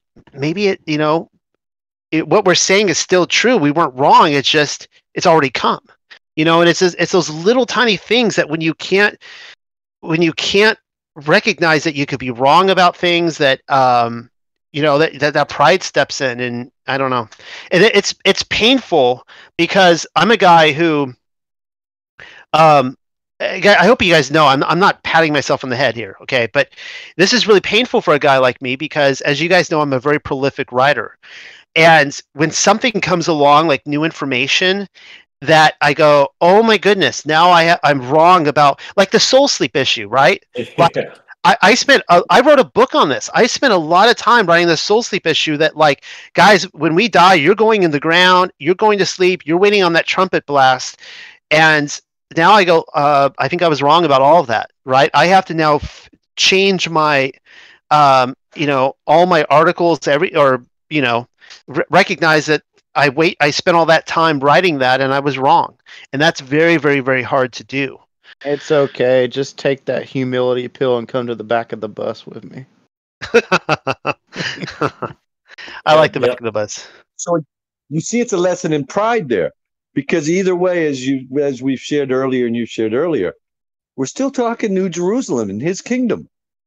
Yep. Yep. Nothing's really changed. It's just the timeline type of stuff. Yeah. Precisely. And we're all doing the commands. We're all, loving Yah with all our heart, soul, and mind, our neighbor as ourself. We're walking in the fruits of the Spirit. So there's nothing really changing. It's, why would we, this is the thing. Why would we want to argue with our brothers and sisters about who's right, who's wrong, and so forth? It's more or less, we're all digging into Scripture. We're all seeking the truth. And if it's something that you can't wrap your mind around, then you just admit it. Hey, there's a lot of great possibilities, maybe truths in that, but my mind is not there yet. So if people can at least do that, I think that's a good step for people to at least be able to say that and think that until they can get further or deeper down in the rabbit hole, so to speak, in understanding this. As everyone, just like in the Flat Earth movement, it may take someone a month of research. It might take someone years of research to finally get deep enough to go, okay, I get it. I see it now. Yeah. I think it goes back to what I was saying earlier. It's how you now, and this shows you really the Holy Spirit at work. It shows you which spirit are you following in the way, the wisdom you're listening to. Mm-hmm. Because are you going to judge others for having a different belief? And one of those beliefs for me was, in which kind of I had to look at what I was being shown, was, we'll say Christianity or Christian. But it wasn't so much that. It was, again, our relationship with Yahusha. Ultimately, because that's being a Christian is supposed to be about. And it's our relationship with Him. And with this, it made me question my own beliefs and go, wait a second. If you guys are believing this, I had to look at it again with an open heart, myself included, and then went, wow, knocked to the floor, basically on my knees, giving thanks, actually, going, how'd I forget again? But what it showed me was having that open mind, having that discerning mind also, that given that discerning spirit that He's giving us to look at this information, like you've been saying, Noel, and change and accept what's the real truth, or accept you are wrong. open up to further what is being revealed to us, wisdom and truth, true truth, because we know for us now where we've come. It's looking through the eyes of Yahusha that we can see what we see. We can discern the truth. We can discern the lies of this world. Otherwise, no, we don't see it. This is the humble heart I was talking about, where others we can still see now, they'll get caught up in the Millennium Kingdom. And the other one is they'll still look at others in the truther so-called movement and say, yeah, but you guys believe in Yahusha. How can you guys believe in that? And I'm like, why are you guys judging us whether we believe it or not? We're not judging you that you don't yet. You see that difference right there? So I think that's really the crux of this, where it's coming at, no matter what it is, this, where instead of being divided, it's really being more neutral, being with his spirit that shows us this. And it's really coming right to home in everyone's life, whether you're in the truther, whether you're in the church. Really, it's that divisive where we're being shown it wasn't necessarily what is the truth. It's how we relating to each other. And that's his spirit really filling us up to and at the same time, we will know the truth because he's going to show us. Yeah, we have a lot of brothers and sisters that are quick to judge, and like you were mentioning, and it's something that I hope and pray that people will see what they do and repent and have a different mindset and perspective in showing love to brothers and sisters, and not necessarily judging them or speaking falsely or badly about them, and really understanding what love means. Just as if you were raised in a family and you have brothers and sisters, you could fight with them half the time, but you're going to love them. It's just that type of family with different personalities, and people need to learn that, and some hopefully won't take longer than others. Yeah, that's been something I have really been working on myself, and recognizing what it is to not criticize, speak ill of, or even they're terrible words, but gossip or slander anybody else in who I would call a brother or sister. And in this, I mean, I know all the terrible things people say about me all the time, and all the hate mail I'm constantly trying to fight off, and then people come and they ask me, what do you think about such and such person? And I always, I try really hard, guys, to be like, the fact is that there are people that personalities that rub us the wrong way. It is what it is. And there are unfortunately some ministry people who we just don't work together. We don't click. Like, we will never click. We will never work together. But I just have to recognize that these people are called by Yah, and that they're doing his work. And that we're all different parts of the body. And and so that's something that I hope you guys know I really want to be true to here, as to not gossip or put down any other people or ministries out there in the Torah field or whatever. I think community has been a hard thing, whatever intentions, whether it was a Christian community or church. We got to remember the world where it's at. And it seems like we go, why did this mess up? How come this is not going right? And we got to remember, it's the war that's been waged against us, against the family of Yahuwah, against his children on earth, to keep us from really coming together in community, to sow that evil through that. And so we've had this in our relationships, whether it's family or how come we can't have a loving community? How come it always seems to, people, whether it's gossip or drama? And then when we recognize what has been against us instead of fighting amongst us, we can see that. But what I'm getting to is that it's I think I made the joke the other week about the Amish and some of these other communities. I wonder how peaceful. I mean, we all have our human our human nature, whether the technology is there or not. And what I'm getting at is peaceful community.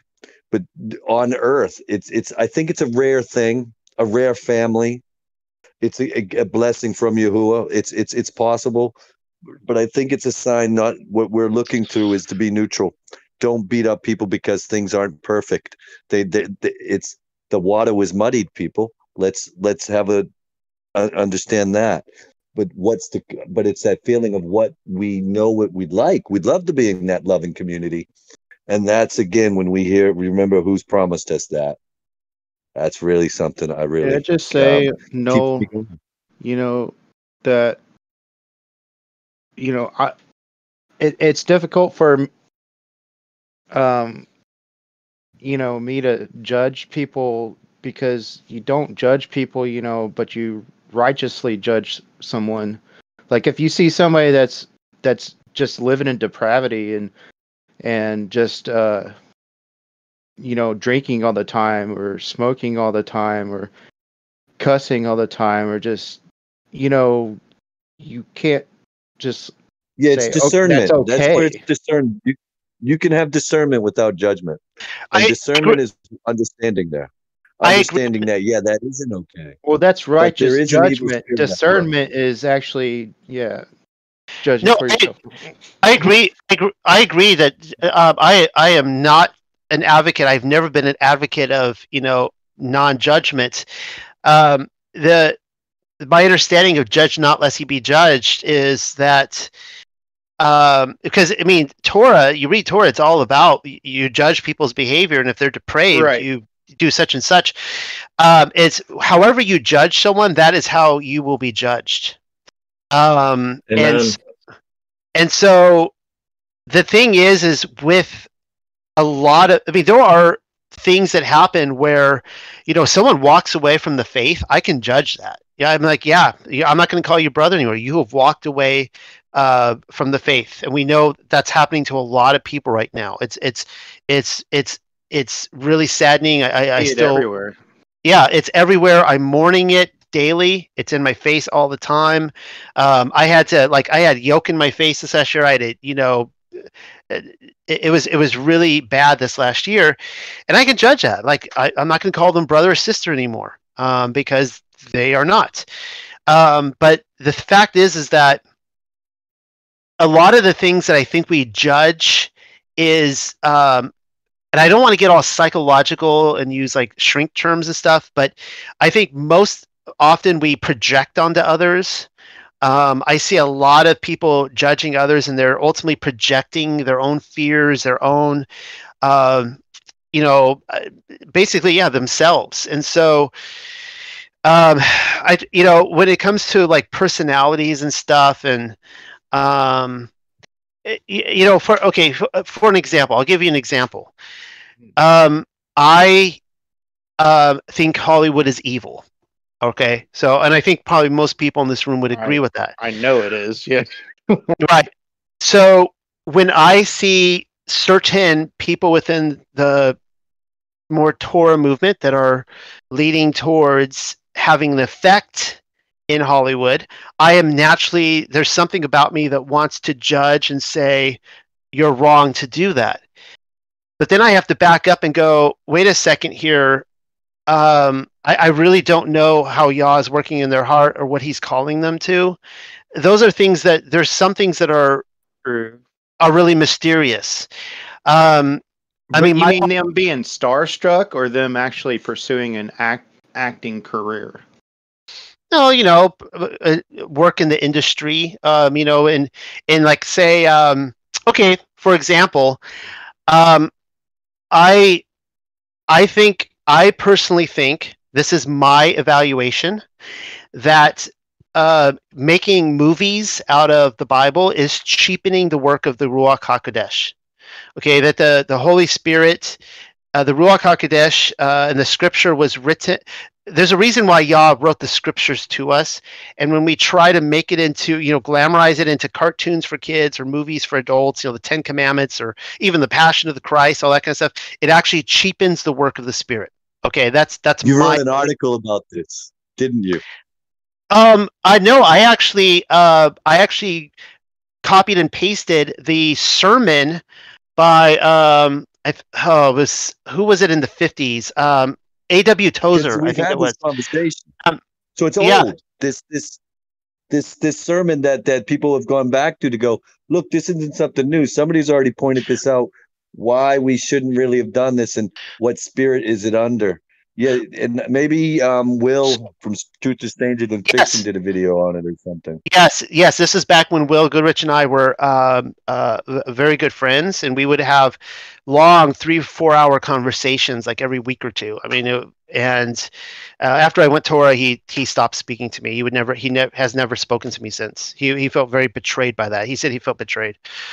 But my point is that there are, then I look at people who are trying to spread the message of the gospel in this kind of media, and I have to kind of step back and go, you know what? I'm going to be real careful about my judgments here, and I really don't know where Yah is working in all this. Some of this stuff is just mysterious to me. Is this point coming across to you guys? Like, I have my conviction. Well, it's kind of relevant. I have one of the brothers who happens to be in the hospital, maybe he's getting out, because that's been part of the conversation too. Right. Some are kind of. I have my convictions of what I won't do, or what I will and won't do. For example, like on YouTube, one of the reasons I've decided, if you guys notice, like if you look at my oldest videos that I've just put back up from like 3 or 4 years ago, I used to use a lot of like different images and stuff to try to attract people, which didn't really work anyways. But now I don't do that. My belief is that if you are to be a true child of Yah, that you have to read. Like, you have to pick up your Bible and read it. Like, you don't need flashy pigeon glitter. You don't need to be entertained by all this stuff. You just need to be able to pick up a Bible and read. You have to. You can't just have, Yeah, you can't get it from, like you were saying, the motion pictures and stuff. You can't get it from that.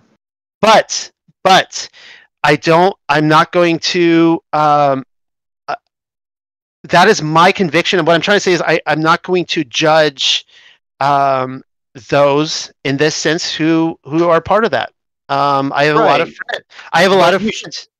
There's other purposes. Don't condone unrighteousness. I have a lot of friends who make very flashy videos, and I've just decided I'm not going to do that. I'm not going to condone them for it, though. So, I mean, they would say the opposite, that, by me just doing these little talks we do on Discord and stuff, that I'm really cheapening my ability to reach more people. And you see what I'm saying? It's like there's two sides to it, right? So, can I ask a super left field question?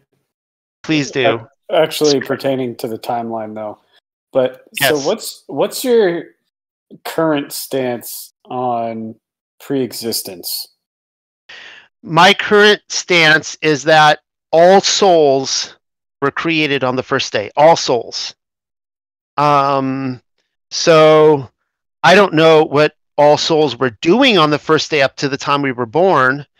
But if you actually read the book of Second Esdras, it is very clear. You don't even have to read between the lines. It's very clear. Like, Ezra understood that all souls were created, and that he's asking the question, why can't you just deliver them all now? Like Ezra was so sick of the evil in this world. He's like, just deliver all the souls now, redeem us, get it. And the angel Uriel, he was like, no, I'm sorry, that's not the way it works. And he goes through the explanation that, he said, like, tell a woman to deliver 10 children at once. And he's like, well, I couldn't do that. He's like, exactly. The earth works the same way. So I do believe in pre-existence, that I've come to that conclusion this year, by the way, guys. I used to be against that view. Well, you but know what movie came out this year? A cartoon called Soul. yeah, And it was a play on that. I haven't watched that yet. I haven't seen that movie. It's Don't. exposing a lot in one way, putting a twist, but showing a lot. Also, what you just described. I think that anything you could glean as value probably from movies, unless you're being super, super proactive in your mental state, they're trying to put you into a specific state of being to become a sponge, and your subconscious or like they can give you messages that are absolutely that's underneath what your actual thinking and your active thoughts. Exactly. So yeah, they say subliminal. I don't like to use the psych terms as much either, like you kind of said, Noel. But it's just like when you start to see the things, the more you see, the more you have to think, what am I actually not seeing? And then you look at somebody else and they are seeing different things. You're like, wow, so I picked that up without even knowing. And it just gets freaky after a while. I mean, I think about a lot of different scenarios. I think about like, it's really strange that I no longer consider myself a young Earth creationist. I used to be my entire life. I say this probably every week. I quote I'm 40 all the time, like that means something. But the first 40 years of the first 37, 38 years of my life, whatever, I was a diehard young Earth creationist. The Earth is 6,000 years old, people, and everything you see, all the fossil record, everything, it all happened in those 6,000 years. But now I'm looking at it and going, yeah, I don't know if that's true anymore. Like, keep in mind, guys, I'll make this very clear. I am not an evolutionist. I will never be an evolutionist. Evolution is stupid. But I sometimes look at the fossil record and go, well, what if that wasn't Noah's flood? What if that was the world that was destroyed beforehand? There's just a lot of things we don't know. Zen Garcia talks about this, and he talks about the Atlantean age, which I think is really interesting. I had always assumed that the Atlantean age was the sons of Cain before the flood, but if you actually look at the Atlantean literature and that kind of stuff, these people who have these megalithic cities, very advanced cities, seem to be very different than human, and as we know them to be. And so I sometimes wonder if like these huge underwater cities and stuff, these aren't pre-flood, these are actually the ancient world beforehand. So I don't know. I don't want my imagination to get. I don't want the I don't want to get carried away, but in a lot of ways, it has really kind of released a lot of tension and just let me let go and not feel like I have to fight. Like, no, those fossils are like from Noah's flood. It's like at this point, I'm like, fine. They happened beforehand. I don't really care. I don't care if the Earth is 10,000 or 100,000 years old. Or I have no clue. Right. Maybe it's 20. I don't know. I just don't know. Right. We're no longer. There's only one door what does it say? There's only one door we nail our cross to, and that's to Yahusha. I'm not putting on any of these others. Yeah, no, it's funny to hear you say that because that's Michael makes fun of me. He calls me Switzerland because I'll do what you just said. Is I can see different points of views. I'm not going to sit there and argue about to debate you in that sense, but hey, you have truth in your points. I may not agree with all of them, and I have truth in my points, but we all have our, I guess, leanings towards what we've been revealed and where we believe the truth is, and we're humble enough to say that we can change with more evidence that we discover. Well, I have changed so much this last year or two. Probably has been startling to some people, and it's a terrible business model because any kind of business model, you you get your audience and you just try to please that audience, right? And some of you, Mike, I don't know how long you've been around. I think in a matter of years, but quite a few, man, long time. yeah. What's So interesting, just to cut you off right there, as long as your wife's okay with it, which it seems it has been all along, you're doing great. Oh yeah, she's my wife is amazing. She is on board just with in fact, pre-existence. We've been on board with like everything. Like we are, just spiritually like in tune. And one day last spring, she comes in. I had breakfast prepared. She sits down and she's like, "I think we pre-existed," and I'm just like, "You got to be kidding me!" Like, we're doing pre-existence now, and she's like, "No, really, I think." And so I started looking into it, and I'm like, "Wow!" Yeah, so I mean, she actually beat me to that one. But yeah, we've been pretty on par with that. But yeah, my views have changed so much, and I've said this before. In some ways, I feel very envious of.